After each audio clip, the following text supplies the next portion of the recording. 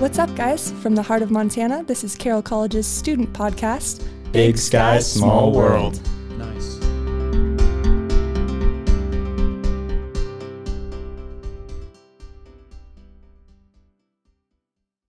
Hello, ladies and gentlemen. Welcome back to another episode of Big Sky, Small World. You just heard the intro. My name's John Phillips, and I have a guest with me today. Guest, introduce yourself. Well, hello, John. It's Johnny Day here. Again. Back on the podcast. 2 in a row. Yeah. You're the first guest to appear on 2 consecutive podcasts. How does that make you feel? Makes me feel good. You know, I'm honored that you would invite me 2 weeks in a row. I was shocked the first time you invited me on, but a second time, just good stuff. You know? You know what that deserves? It deserves an applause. Thank you. You deserve it, Johnny. Appreciate it. Mm-hmm. Well, as you can assume by the title of this podcast, today we are discussing Field of Dreams. We're doing another movie podcast. The last time we did a movie podcast was the very first episode, which was on Shang-Chi and the Legend of the Ten Rings. We're taking a little bit of a twist, a little bit of a spin, and we're doing a movie that is nothing like that movie. We're talking about Field of Dreams, as I mentioned. I would agree it's better. It's better. It is better. It's one of my all-time favorite movies, Field of Dreams. Starring Kevin Costner. What's the other guy's name? Kevin Costner. Dude. What? Earl Jones. James Earl Jones. Yeah, I know. Earl Jones. I had a hiccup. Chill. Right? Chill. Okay. Chill. Jeez. Voice of Darth Vader. I bet you're not going to know this actor's name. Hold on. I bet you're not going to know who this guy is. You know who Burt Lancaster is? No. Exactly. He's another famous actor in here. Johnny, you know who Shoeless Joe is? Oh, yes, of course. Ray Liotta. Exactly. Actor Ray Liotta. Very famous. Movies like Goodfellas, other Scorsese films, I believe, etc. And yeah, we are going to get into it. Johnny, is there anything else you want to say before we get into the movie? I'm excited to talk about it, honestly. We should mention, Johnny, what is your background with baseball? The reason I chose Johnny, I should say, as a guest today is because he does love baseball a lot. I would say that's fair. Yeah. Favorite sport. Love to talk about it. Yeah. So. Go ahead. Yeah. I mean, I played throughout high school, and so, I watch it all the time. I'm a big MLB fan, college baseball as well. And so it's good to be on here to talk about it, talk about what I love. Who's your favorite Major League Baseball team? The Yankees. Yankees. Yeah. So lots of you viewers out there might not approve of that, but yeah, this has always been one of my favorite movies of all time. And for a while, I never had any desire to watch baseball. I thought it wasn't that fun to watch, and Johnny's over there like, I'm about to beat you up. And I never really liked watching baseball at all.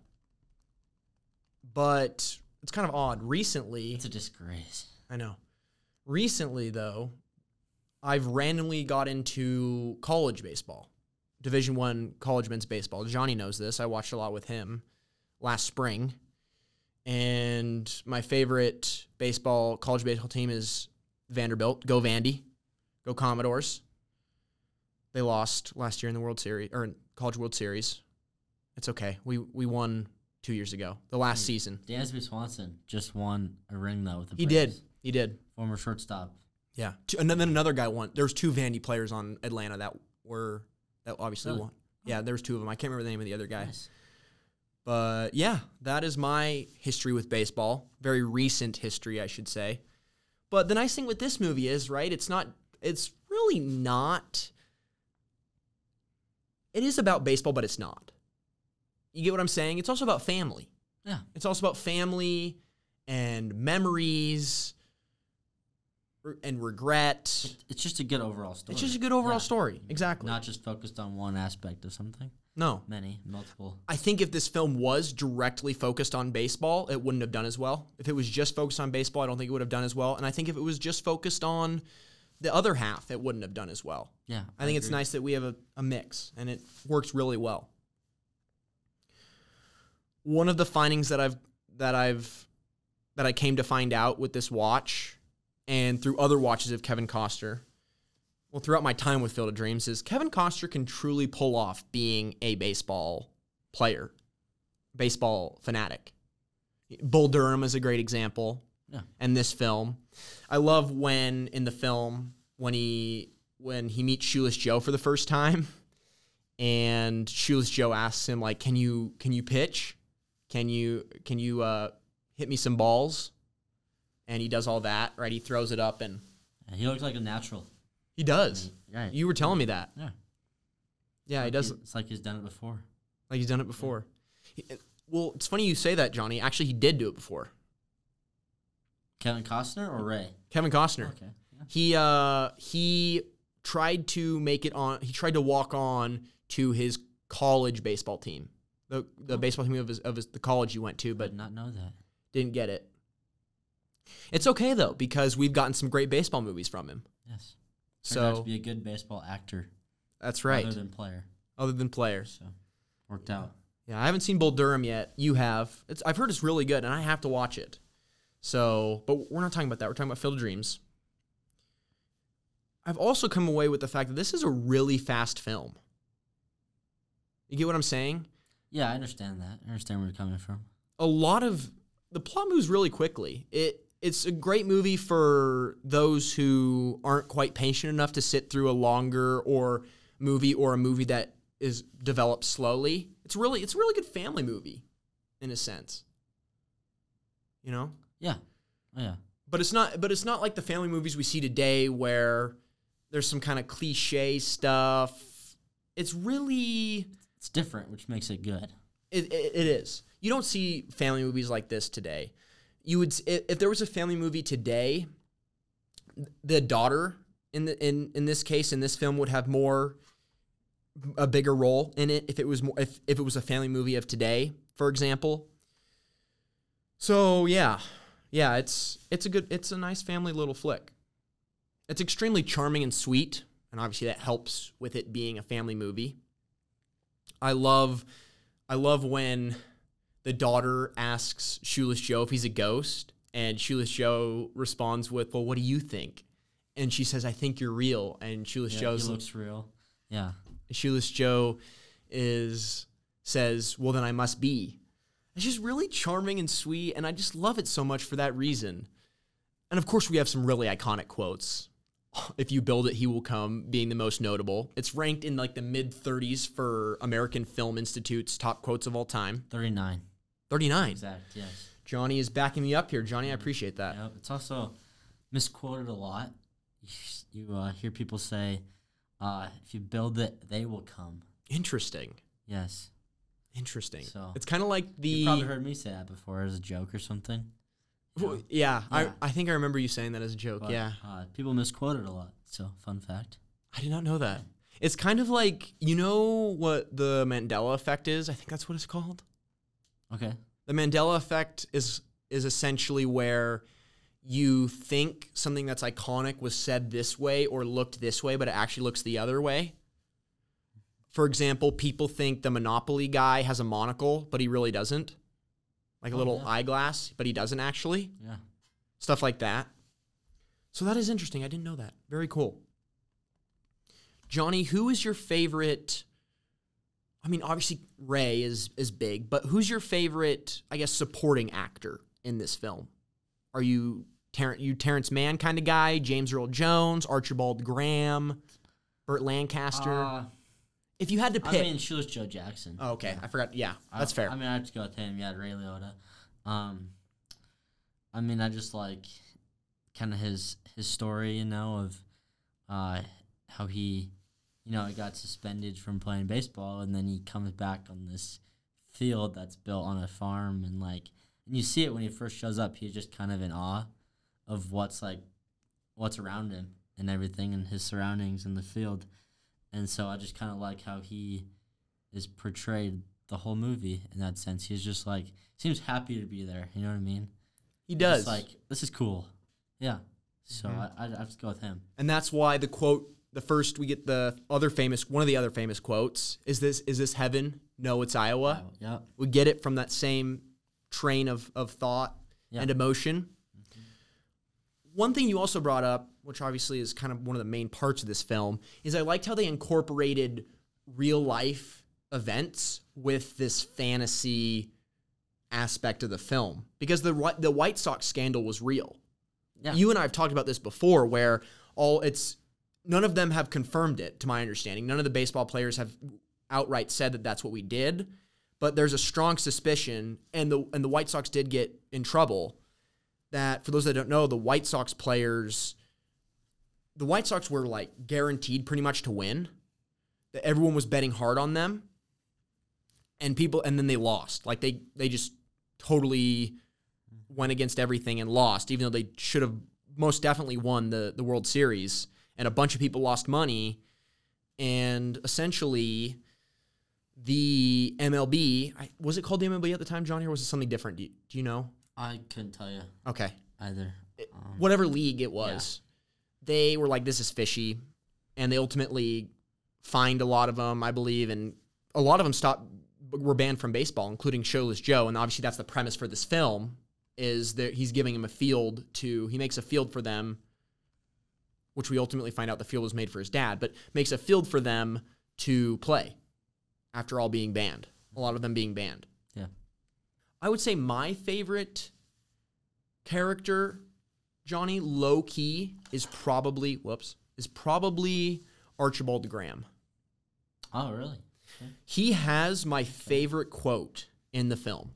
Favorite quote. I'm not saying it's the best. People don't go full rage monster on me. If you build it, he will come is obviously the most iconic quote in this film. I'm not disputing that. But my favorite quote in this film, it's Archibald when he and Ray are talking about how he had that half an inning that he played. He only got to play a half inning. Yep. And he was kind of emphasizing and describing what that felt like. And this is where my favorite quote comes in. He says, "It was like coming this close to your dreams and then watch them brush past you like strangers in a crowd." It's deep. It's very deep. It's so deep. Mm-hmm. It just hits you so hard, and you're like, oh my gosh. I'm going to need a breather for a second. Yeah. There are many quotes like that in this film that really hits you, but this one for me hits me the most, and it's why it's my favorite. Johnny, favorite quote? While we're on the subject, I might as well... Oh, actually, sorry.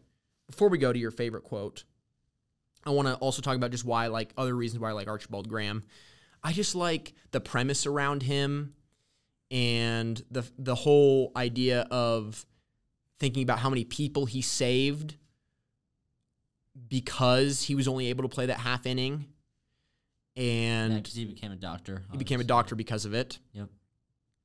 His dialogue is great. He's just so personal and so wholesome of a character.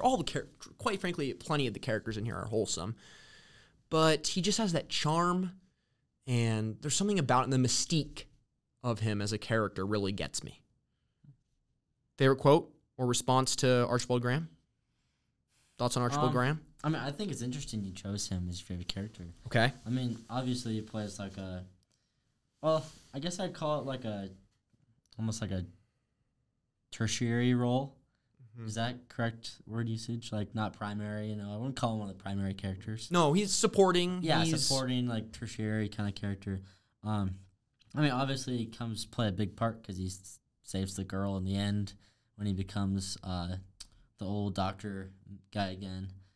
But I find it interesting you chose him as your favorite, because he's not one of the top actors, but his role is nonetheless still important. But I can get on that train and respect that. Yeah. Good. But yeah, we can also get into your comments about that scene. Johnny, you brought up an interesting point while we were watching the film. Why didn't they just bring the girl? Well, let's set up the scene. So essentially the girl is eating a hot dog, and Ray's brother-in-law essentially picks up Annie in frustration because Ray will not sign the papers to hand over the land. And Ray tries to grab hold of her, and she ends up falling over the risers where they're sitting, the stands, on the ground, and is essentially choking on a hot dog. And Archibald Graham, who in this scene is a really young boy. They pick him up as a hitchhiker on the road, on the highway. Realizes his call is needed. He is needed. And ends up going across the baseball field into the stand area, thus bringing him back to his older form and also not allowing him to ever play baseball again on that field. And so he ends up slapping her in the back, and the hot dog, because he's a doctor, and the hot dog comes out. But Johnny, your point was, well, couldn't they have just brought the daughter over to the field, onto the field? Which makes sense. Yeah, it does make sense, though. I see that train of thought, and you're like, and I was like, I don't know. I mean, like you said, you kind of tapped me, and we're like, it's just a movie. You know, it's a movie, which, yeah, okay. It's one of those. I don't know. It's kind of one of those things, like, I mean, obviously, the whole movie's, like, you know, not, like, completely real in that sense, like, you know, but they just could have brought the girl over to the baseball field, and I don't know. I mean, maybe my guess to that would be the young guy he's not a doctor, so he wouldn't know what to do. You know what I mean? Because when he steps over the line or into the rocks in the movie that they have, he becomes old again, and he's like the doctor that knows all this doctor stuff, and he's smarter, of course. So maybe when he's like the younger boy, he doesn't know this stuff. So maybe that's why, like, he had to. That would just be a kind of hypothesis, you know? I didn't even think about that. I know. I mean, it just came to me a couple minutes ago, John. That's kind of Like, genius, Johnny. Maybe he wasn't smart enough. Like, he didn't have his whole doctor kind of mind as a younger boy. So he wouldn't know what to do. But when he saw the little girl fall, he said, you know, I'll go over, maybe like, how do you know? He probably didn't know that he would turn old. Do you think he knew? He knew because he had that hesitation, remember? Okay. He was running, and then he stopped right at the rock between the rocks. The rocks, yeah. So, I mean, yeah, maybe he just got up there and was like, okay, when I do this, I'll become old and smarter, and I'll be able to save her. But right now, I'm not. I don't know. That'd just be kind of a guess. Yeah, no, I agree. I didn't even think about that, Johnny, as I mentioned a little earlier. That's actually kind of genius. Good point. I think that is why. Mm-hmm. I would say that is why. I don't know. We don't know for sure, obviously. We don't know for sure. But it just, in general, it just holds up the mystique and the charm and the fantasy aspect of the film. So it just makes sense for it to do that. Yeah. But I said my favorite quote. Johnny, do you have a favorite quote? If you say, if you build it, he will come, that's totally makes sense. Or if you say another famous quote, that totally makes sense. That just happened to be mine. Well, I don't know. I mean, I'd probably go with is this heaven? No, it's Iowa quote. You know, it was said quite a bit throughout the movie. I don't know. If I had to pick another one, maybe besides if you build it, he will come. It just hits different. Yeah. And also, this quote is between two people as well, you know, a conversation, you know, and the Shoeless Joe Jackson and obviously John Kinsella at the end. They both say it. His dad. Yeah. Ray's dad. Yeah. They both ask, is this heaven? And Ray says, no, it's Iowa. And then in the conversation with his dad, Ray say something like, what's heaven like? And then the guy said like this. And so, I don't know, I thought that was a good... Yeah, Ray asked, what is heaven like? Yeah. And his dad says it's where all your dreams come true. Kind of like what they're seeing right now in the field, yeah. And so Ray is thinking, well, maybe this is heaven. That's just another... Yeah. There's so many great exchanges in this film, and that's just one of them. It feels so... This film has a nostalgia to it after you watch it a few times, where it just hits you like no other movie has hit you before, in my opinion. if you actually fully embrace this movie and you actually think about the things that are going on, I mean, obviously it's not a movie. It's not everyone has had this movie in their top 10 or top 15 or top 20 greatest movies or favorite movies of all time. I'd say otherwise. But I would agree. I'm But biased. But there are other people, there are people that don't have it, but I at least would like them all to experience this movie once because it just has that family, that charm, that mystique, those themes that you just don't get with other movies these days, and you didn't get with a lot of other movies at the time. I always say it's one of the few movies that actually makes me cry on a consistent basis. Really? Oh, dude. So you've never seen Hachi? Have you ever seen Hachi? No, I don't think so. Hachi makes me cry. Okay. Yeah, it's completely different It is. genre movie. Right. Yeah, it's about a dog. I don't know. I'm getting off topic. I've here. heard I of the story. apologize. I've Yeah, heard of the story. It's very sad. Let's just say that movie makes me cry. And while we're on the topic of dogs and movies, Marley and Me is also one that will make me cry. Okay. So, What's your favorite dog movie, John? Marley and Me. Johnny, Marley and Me. Marley and Me. Yeah. Fair. It's sad. Okay, this is not a sad movie, but I think my favorite dog movie has to be Homeward Bound. Actually, it is kind of sad at some parts. Have you seen Homeward Bound? No. Dude, that was a childhood movie of mine. It's about these dogs that get separated from, I can't remember if it's been a while since I say it. They either get separated or they decide to go on an adventure. And they go on this adventure across all these miles of land in America. And they eventually reunite with their family. But there's a lot of perilous journey stuff along the way. And it's really fun. It's a really fun movie. I haven't seen it in a while, but that's probably my favorite dog movie. Random sidetrack there, but Yeah. there's our favorite dog. Back to Field of Dreams. Those are our favorite dog movies. What was I going to say before this? I was going to say, what were you talking about before the dog movies? You said, what did you say? Oh, right. I was saying how this movie makes me cry a lot. Yeah, cry. What gets me is the catch when Ray asks his dad if he'd like to play catch with him. Yeah. Would you like to have a catch? And yeah, says I'd love that or something. Love that. They're both teary-eyed.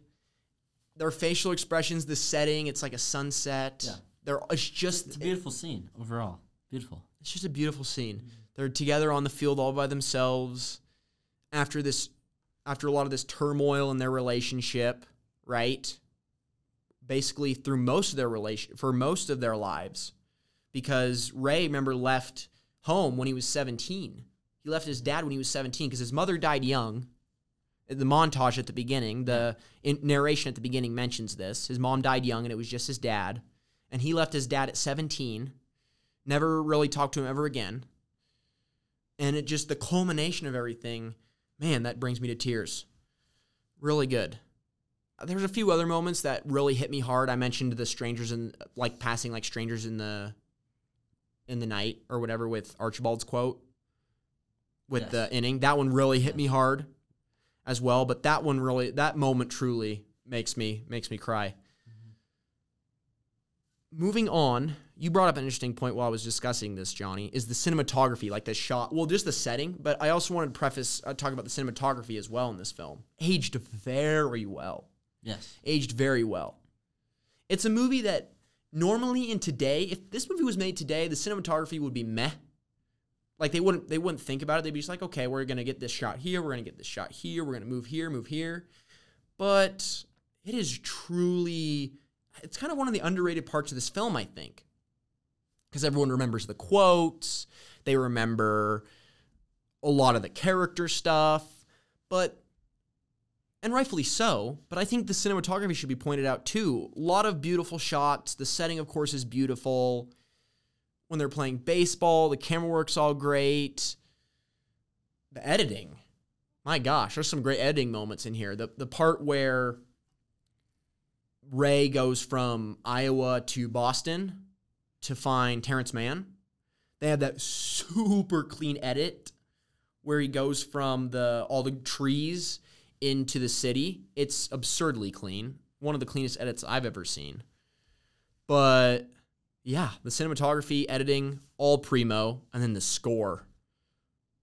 That's some good stuff. I mean, I love the I just love the music overall, everything they used for that. It really fits the movie well, and kind of makes it even all look better and come together in a sense. And just like goes well. It's perfect. It makes the movie more magical. Yeah, exactly. It's like you have the Star Wars and Indiana Jones like songs and like theme songs. They just go with it. It's like kind of the same instance here. Agreed. It's not kind of highlighting on what you were saying, Johnny, and I think you were going with this too. Is it's not the score isn't heavy for a lot of this film, but when it's heavy, it really hits hard with the scene that it's going with. It's going along with. And at plenty of other points in the film, it's very light, quieter, honestly, and fewer notes. And it just works so well, and it is incorporated so well into the film. It's one of the few scores for me that always, when I think of a movie, one of the things I immediately jump to is the score with the scenes, that sort of thing. They match up very well, yeah. Other movies all say, oh, well, the score's good, and these scenes are good. But for me, it's almost like a combination of the two. Like, I can't think of one without the other. They just mesh so well. I kind of associate the score almost with like a mix of the River Runs Through It movie and October Sky movie. Those two scores of those films, I get resemblance to this, but not all the way. I should preface that by saying this score is totally unique, because obviously if it wasn't unique, I wouldn't quite have the association that I have with the scenes and the score. But yeah. I mean, talking about that and how you said, like, the cinematography and all that stuff and, like, scenery was all, like, it seemed perfect, One thing that I heard a while back was that the grass on the field, it was actually, like, painted. So, I was going through a drought at the time, the movie. Okay. So, grass was dead. So, they had to plant fake grass, or like they had to plant real grass or something, or do fake grass, something like that. Really? They painted it. They dyed the grass green vegetable dye and latex turf paint. That's what they used. Huh. Mm-hmm. Fun fact. Wow. So I never noticed that. Well, I mean, I guess they don't want you to notice it. Yeah. I mean, you can't notice it, honestly, which is probably a good thing, because then that'd be one of those Easter eggs or those points in the film where it would be on one of those YouTube lists of, look at this obvious error or obvious whatever in this film. It'd be like a Watch Mojo thing. Yeah, no, that's just something I've found kind of cool, I guess. And I've always kind of known it. I just forgot about it, and so I just had to look it up a while ago. I was thinking about it, so I did find that it was true. Along the same lines, maybe we'll go into a little trivia corner here, but along the same lines, did you know that Ray Liotta has never seen this movie? Yes. Oh, you have seen that. You have heard that. I have heard of that, yes. Gosh darn it. Johnny's up on me. He has never actually watched it. Yeah. No, he hasn't. And it's not because he doesn't like the film. He was just having a bad time outside of the film while making it. So makes sense. It does make sense. He's associating bad memories with it. Yeah. Another one of my favorite bits in this film that is very uncharacteristic of a lot of the other parts of the film and the dialogue is when Ray and Terrence Mann are in the car and Ray is talking about why he has this disconnect with his father, and he says, and it officially came to an end or whatever when I read The Boat Rocker by Terrence Mann, and Terrence Mann just loses it. Little humor right there. Yeah. Little humor that we don't really get a lot in the film. There is very few bits of it. And I just like that because it's offbeat with the rest of the film. It just stands out and works really well. And there's also just comedy with Kevin Costner's first scenes and Ray's first interaction with Terrence Mann, right? Where he ends up pulling out the fake gun on Terrence Mann to get in. And he has the gun in his coat pocket like this. And then Terrence Mann turns around and grabs a crowbar and lifts it up and is trying to hit him. He's about to hit him with it. And there's just a lot of comedy in that. Yeah, that's a good kind of humorous part. That we don't get a lot of. Yeah. Johnny, do you have a favorite scene in this film in particular? Or favorite section? Because in all honesty, I mean, obviously all the film is great. I don't have any gripes with it. Obviously I don't. I think all the film is done well. And I think there isn't really there is no bad part. Quite frankly, there isn't even any okay part in the film. It's all good. But truly, I think that the last 30 minutes plus the Archibald Graham section is perfect. And I'm talking perfect. Yeah, I mean, I'd say one of my favorite scenes, just one of them, is probably the last scene or so when Ray is playing catch with his dad, John. Overall, though, I'd probably just say when they're just playing baseball and they're just enjoying themselves out there, you know. And another one that kind of pops out to me is when Shoeless Joe Jackson just like appears on the field, you know, and they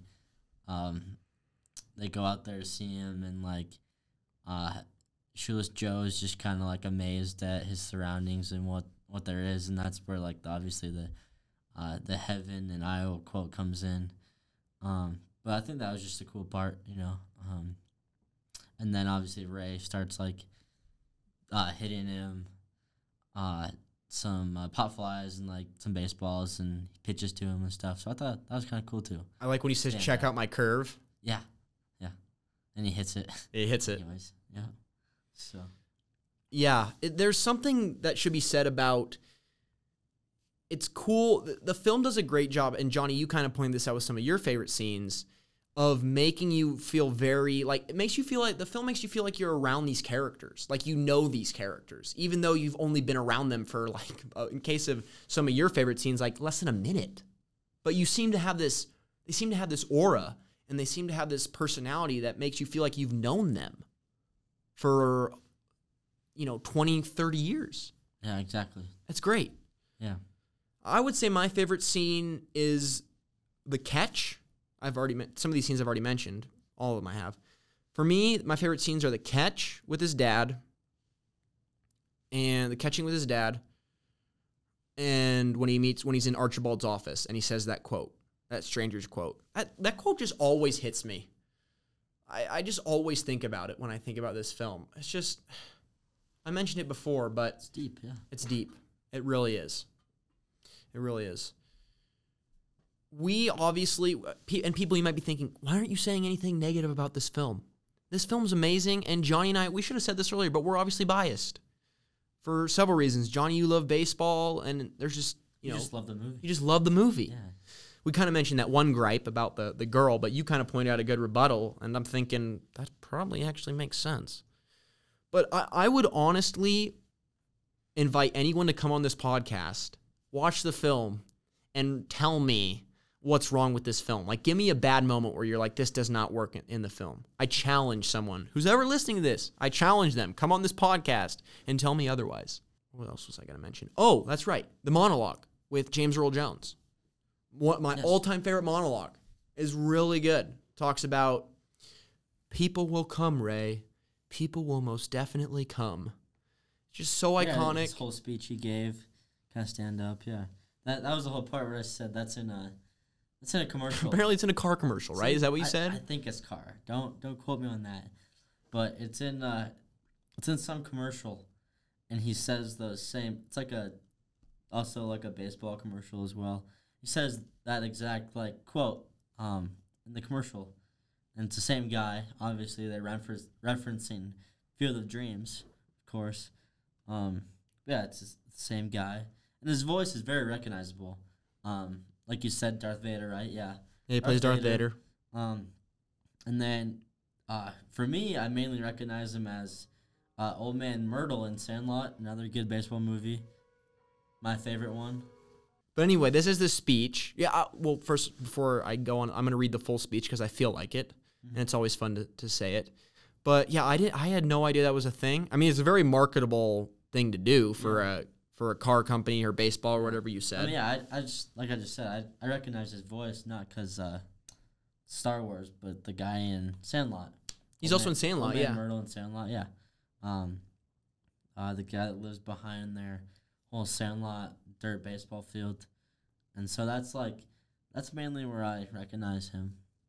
That's another good baseball movie that we'll talk about at some point. My favorite, all-time favorite. That's your all-time. Is that your all-time favorite movie or baseball movie? Baseball movie. Baseball movie. What do you have all-time? Probably top 3 all-time movies. Do you know your all-time favorite movie? Probably not. Okay. I mean, too hard to say. I'd have to think about it a little bit, Get back to you on it. For those wondering, Field of Dreams is my 3rd favorite movie of all time. So, I favorite baseball movie, right? Though. Yeah, favorite baseball movie. The baseball movies that I've seen are Field of Dreams, $1 Million Arm. Johnny, you and I have talked about this before. $1 Million Arm, Field of Dreams, Sandlot. I think that's it. But I should say I've seen a lot more sports movies, and this Did is. you mention Moneyball? Oh right, I've seen Moneyball. You said good things about Moneyball before. You said yes, Moneyball is in my top. True story, yeah. True story. It's in my top 20 all-time favorites. Moneyball is as well. It's like you have a top 20? I have a top 15, but I associate the Moneyball somewhere in if there was another 5, it would be in there. Okay, fair enough. As a favorite sports movie of all time, this is definitely it, Field of Dreams for me. Because people will be like, well, it's not necessarily a baseball movie. Well, there's a lot of it is baseball, okay? It's not like your standard sports movie, obviously, but there is sports in it. It is a sport. It is a lot of it has the foundation of it. Based off baseball. Exactly. Yeah, in general. It's a baseball genre type movie. Exactly. You could say, yeah. Yeah. But here's the monologue. I'm going to read it because I feel like it. Ray, people will come, Ray. They'll come to Iowa for reasons they can't even fathom. They'll turn up your driveway, not knowing for sure why they're doing it. Gotta use a deeper voice, John. Okay. Come on. They'll arrive at your I can't do a deeper voice. They'll arrive at your door as innocent as children, longing for the past. Of course, we won't mind if you look around, you'll say. It's only $20 per person. They'll pass over the money without even thinking about it. For it is the money they have and peace they lack. And of course, Mark, who's an idiot, he says, Ray, just sign the papers. Man goes back and says, and they'll walk out to the bleachers and sit in short-sleeved shirts on a perfect afternoon. They'll find they have reserved seats somewhere along one of the baselines where they sat when they were children and cheered their heroes.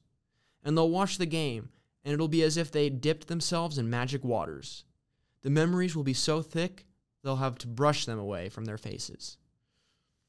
People will come, Ray. The one constant through all the years, Ray, has been baseball. America has rolled like an army of steamrollers. It's been erased like a blackboard, rebuilt and erased again. But baseball has marked the time. This field, this game, it's a part of our past, Ray. It reminds us of all that once was good, and it could be again. Oh, people will come, Ray. People will most definitely come. There it is. My favorite monologue of all time. Beautiful. Did you like my performance? Yes. Rate it out of 10 stars. 7. 6 or 7. That's fair. I had some hiccups. 10 out of 10 would be the deep voice, Deep voice. I didn't do the deep voice. Ray Earl Jones. And I kind of had some hiccups. Yeah. I'll take 7 out of 10. That's good. Johnny, thoughts on this monologue? I mean, it's good.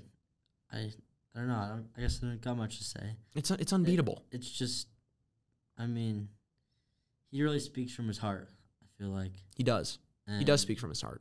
I think that's what convinces Ray to, obviously not sign the paper to give away the field and the farm. Mark, what an idiot! Yeah, you hate him. I know. I have a personal vendetta against him. If he was a character in real life, Poor Mark. I would find his house. No, I wouldn't. Just kidding. Yeah, I mean, it's just it's definitely all just true too. I mean, baseball is America's pastime. It's what brings people together, though not everyone likes it, and tons of people find it boring. But I have to deal with that, and so it's okay. Well, look, and especially if you think about it too, that's one thing that kind of doesn't necessarily age well in this film, is the whole baseball bringing people together. It's my favorite monologue of all time, but unfortunately it's not really as true as it was during the film, right? Because baseball has become less popular. That's unfortunately a fact. Yeah, today, you mean? today? Yeah, I mean, I guess you could say that. Honestly, I think I looked this up a few weeks ago or about a month back or so. It was like most watched sports. I think baseball was up there, though. Oh, it was. I think football was one. It was most watched sports in America. It's not like it was, though. I think football was one, maybe baseball was two, honestly. Really? It was higher than you might think. Okay. Most people would think. It didn't have one thing though is it didn't have the same like mystique and same aura in America and same value in America as it does today partially because of the emergence of football, NFL. That's true. I feel like I could totally be wrong, but I feel like that. I feel that way. What was I going to say? But yeah, the monologue is still great. Oh, that's right, Mark. While we're on the topic of Mark the idiot, what a doofus. He plays a convincing role though. Obviously, because I hate him so much, he has to play a convincing role. I also like how he can't see the players because he doesn't believe. He doesn't believe. I mean, in all reality here, I mean, all seriousness, I mean, if you were in his shoes, or if I was in his shoes, you know, if this was like a real life situation, I'd probably think they're crazy too. You know, it's just one of those things. It's like, well, I don't see it, or like you're crazy saying that stuff. And then obviously if something happens, you can all of a sudden see it, and you're like, oh wow, like you're not so crazy anymore. It's kind of one of those situations, you know, you see sometime in movies and TV shows. Yeah, I mean, you can't blame him, right? Like, I mean, he's trying to do a good thing, I guess, in a way, for them, but not really. I mean, I'd say he's not, like, great, but I wouldn't say he's that bad, you know? I mean, you just hate him. You fall on him. You're just hitting on him all over the place. But I mean, you got to understand where he's coming from, right? I understand where he's coming why from. Why would you build the baseball field right here? There's no one playing, and, like, you see them watching the game on the little bleachers, and you're like, what? What are they doing? Like, yeah, you know? So I don't know. I see where he's coming from, and he does have good points. He is looking out for his sister. Yeah. Definitely. I definitely think, logically speaking, that's the right move. But the way he says it, just loud and obnoxious, and it just gets really me. Pushy. That's good. That's a good way to put it. Yeah, he's really pushy. Yes. But he has a great scene. The scene with him realizing all this is great. It's so seamless and clean, right? When Archibald comes over to help the girl, he then realizes it. Yeah, I mean, yeah, because he saw the doctor. He saw him come out of nowhere because, like, he obviously saw him once he turned into the older guy. And I guess once he believed that, and he saw that, that must have been what caused him to see everyone else, right? Because then he's like, oh, where'd all these ball players come from? It's like, they're the whole time. He has a great reaction to it, right? He's kind of like, don't sell this farm, right? Don't sell this farm, Don't right? sell the farm, right? Don't sell it. And he's just kind of like in shock. And his wife Ray's wife tells her brother, go inside and get some coffee or water or whatever it was. Don't sell the farm. Oh, that's a good little scene. It is. It is a good little scene. I Dialogue. really liked it. I got a funny story for you, John. Okay, go for it. Say so. Obviously, Shoeless Joe Jackson. You know, I'm not sure how many people know of him. But so when I was growing up back home, well, there was this park nearby our house, and like a little public park, but like in like kind of a private neighborhood, pretty decently sized like park, and there was like a kind of by this big pine tree in the park, there was like this headstone looking thing, and it looked like a headstone, just like, you know, imagine a headstone but without like the names on it and stuff. Like it looked like one, just kind of randomly by this tree. Still don't really know what it is to this day. But anyways, when I was a kid, and my siblings, when we were all young, my dad used to joke with us and say that was Shoeless Joe Jackson's grave. And it's kind of interesting, kind of a funny little story, but we were like young. We believed him, and like That's fun. No, I didn't know who he was at the time, and my dad was like, I don't know how he described Shoeless Joe Jackson to us, but that was kind of like it. I always thought like as a little kid, like I was pretty little, that like some guy was actually buried there. His name was Shoeless Joe Jackson, and so it's kind of that's a charming story. Yeah. I like it. I don't know. Well, on the same train of thought as death, as a weird train of thought that is, unfortunate train of thought that is, with Doc Graham, we were talking, obviously he's my favorite character in the film. Remember those guys, Johnny, that were, well, for those that are following along and have watched the film, which if you haven't watched the film and you're listening to this podcast, I'm not quite sure why, really, I'm not quite sure why. But those guys in the bar that Terrence Mann were interviewing about who Doc Graham was, there was a real Doc Graham in real life, a real guy. Yeah. Yes, a real guy. And those guys were his friends. And they were and those guys that were in the bar telling Terrence Mann about who Doc Graham was, those were his real friends. Real life friends. Real life friends in real life. And they were telling him all these stories which were true about him and who he was as a person. And I just find that really another wholesome bit in this film. The wholesome levels and the charm levels are absolutely off the charts with this film.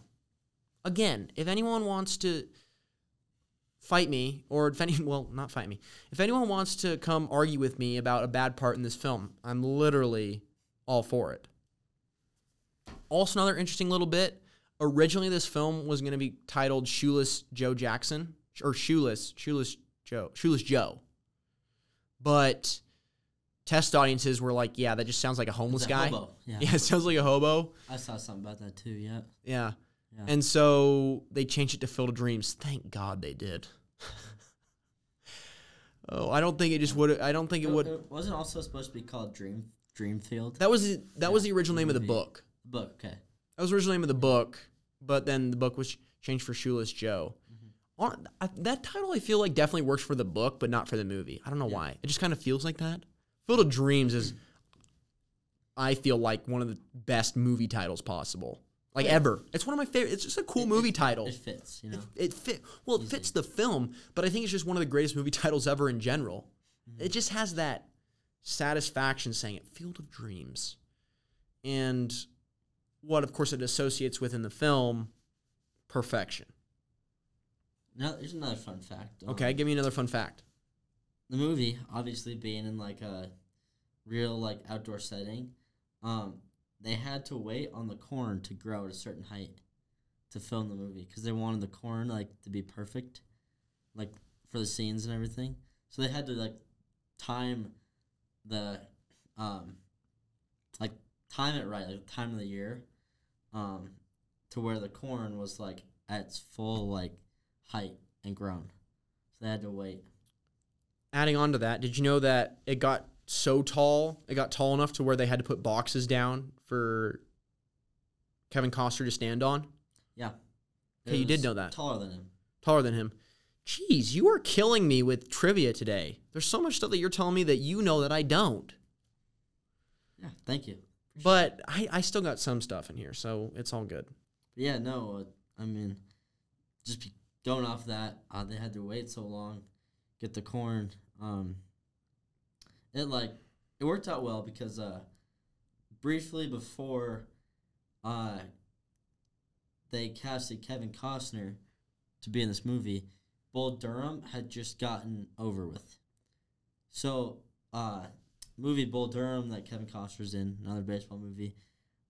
Another good baseball movie, from what I've heard. All the filming for that, and when the movie came out and everything, they started filming Field of Dreams shortly after it.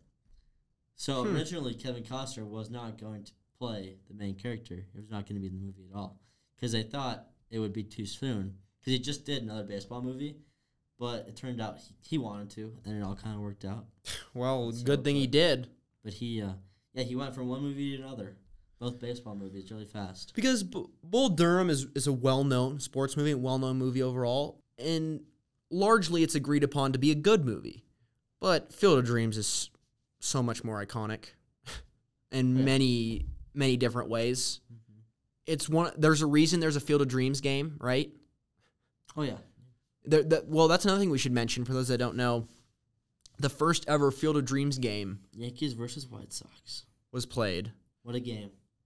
And that was a good game, wasn't it? What was the score? Was it like 9-8? 9-8, I think, versus maybe 8-7, one of the two. Okay. One-run game, walk-off home run, Tim Anderson, off of Zach Britton. I remember it. Well, good game for a cool setting. So Oh, yeah. that's good. Yeah, as a Yankees fan, I was sad. That's fair. But, the game got, most viewers ever for a baseball game, maybe. Really? Something like that. The tickets were, more expensive than any other baseball game ever. And the whole place was filled, So the Right. tickets were super expensive, and so they made a lot of money off of it. And also the stands weren't that big too. Yeah. Obviously, because they had to bring all this stuff in. Mm-hmm.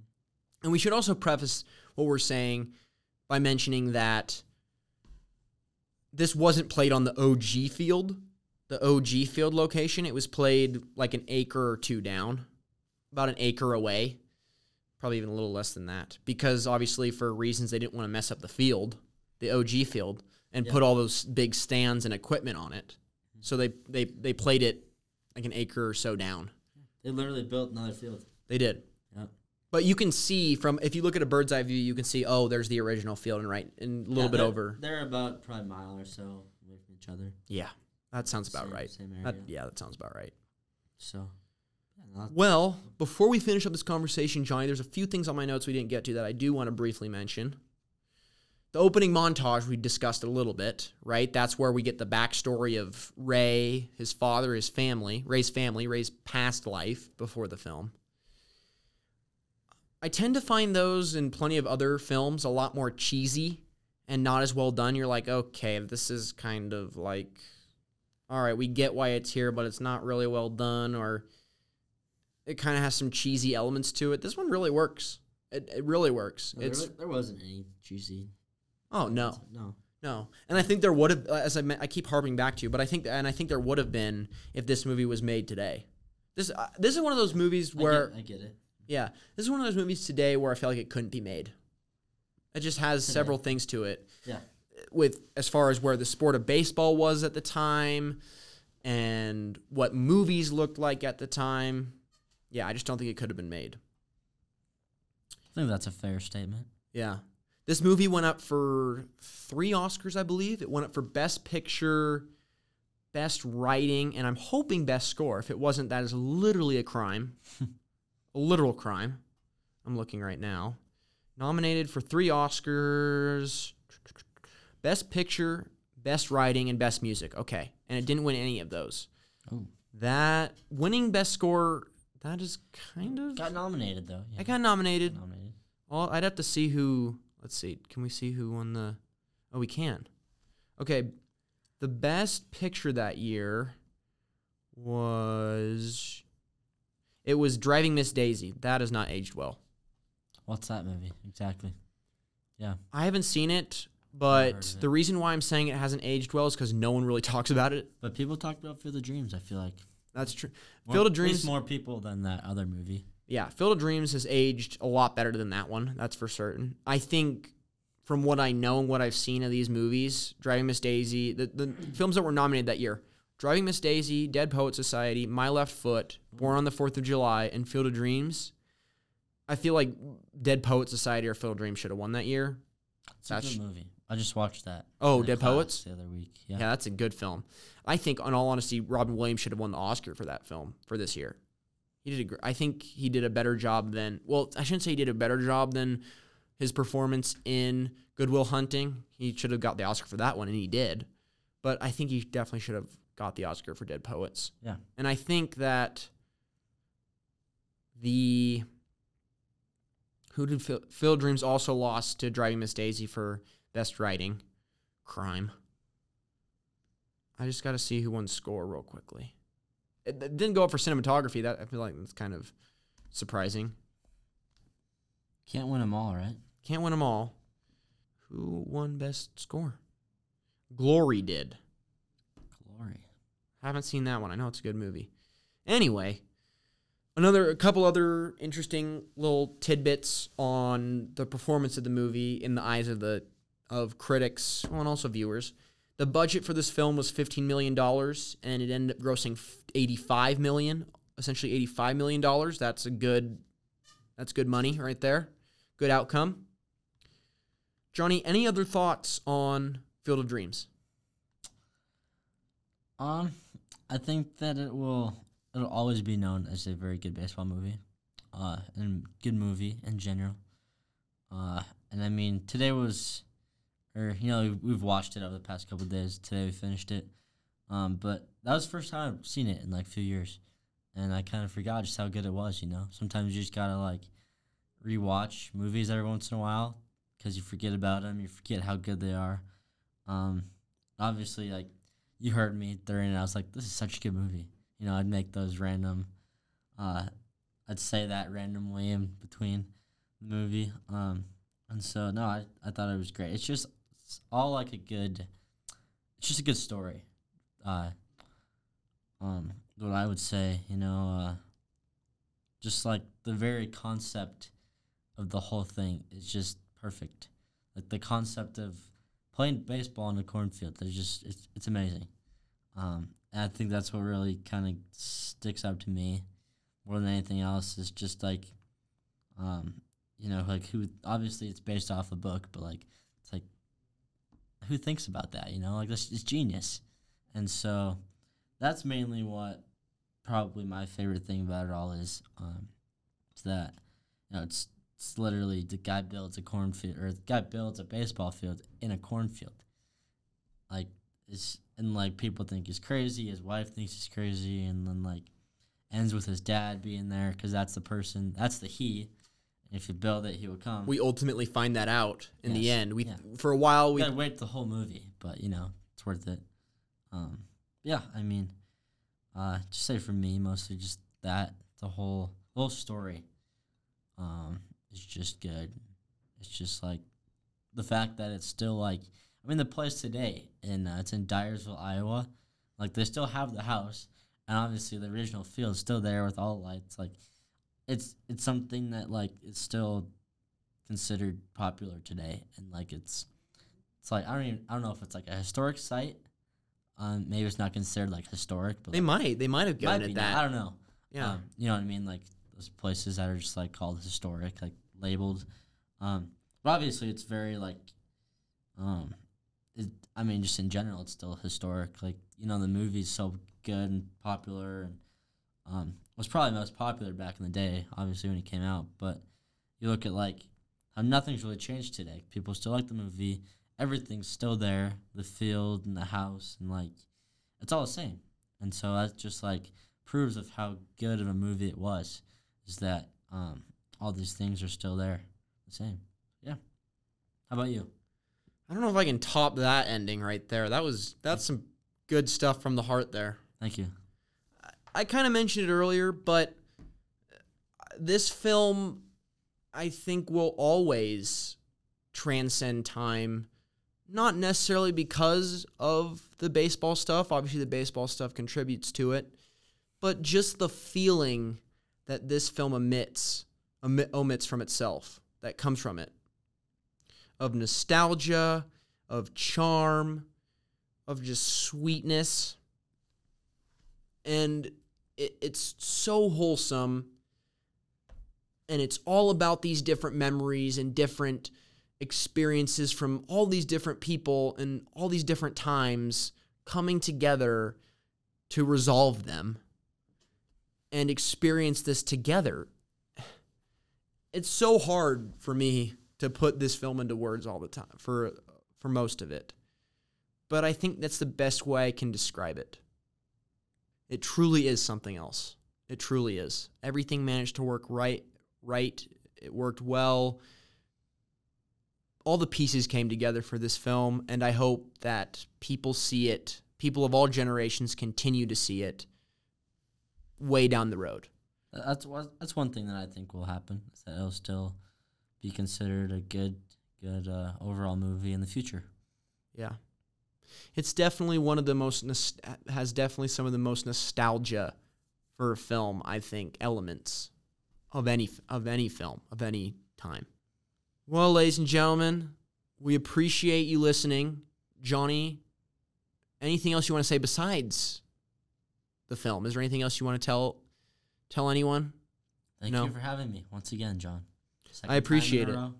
It's always good to have you. Thank you. It's always good to have you. We had some great conversation on Field of Dreams in this podcast and college football on the last one. I'm excited to see you come on. I'm excited to have more memories on this podcast with you and get some of the other guys, of course, a part of Big Sky Small World, to come on with you. We'll all talk about some other stuff. Of course, yeah. And, yeah, I'm looking forward to it. This podcast might be my favorite one. I'm a little biased, of course, because Field of Dreams is one of my favorite movies, but I think we had some great... I feel. Right, some great conversation.